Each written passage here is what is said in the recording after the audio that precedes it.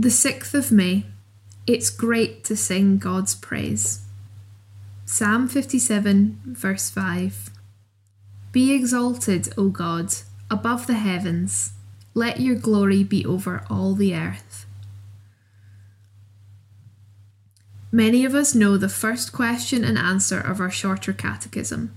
What is the chief end of man? Man's chief end, the purpose for which we are made, is to glorify God and to enjoy Him forever. Too often we spend much time thinking about ourselves, our talents, our abilities, and we put God in the background of our lives.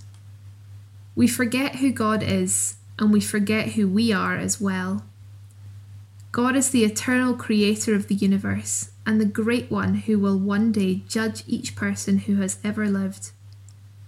We are to live remembering that God has created us, and the chief purpose for which He has created us is for us to bring glory to Him and to tell others of the great God He is.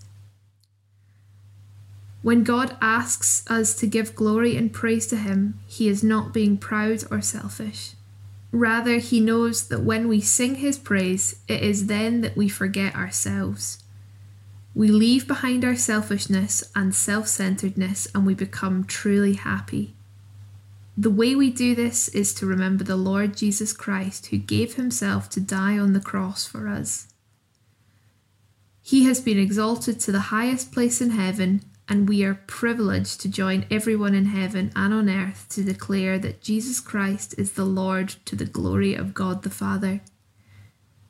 You will never be so happy as when you are singing the praises of our Saviour God. To Him be all the glory. Amen.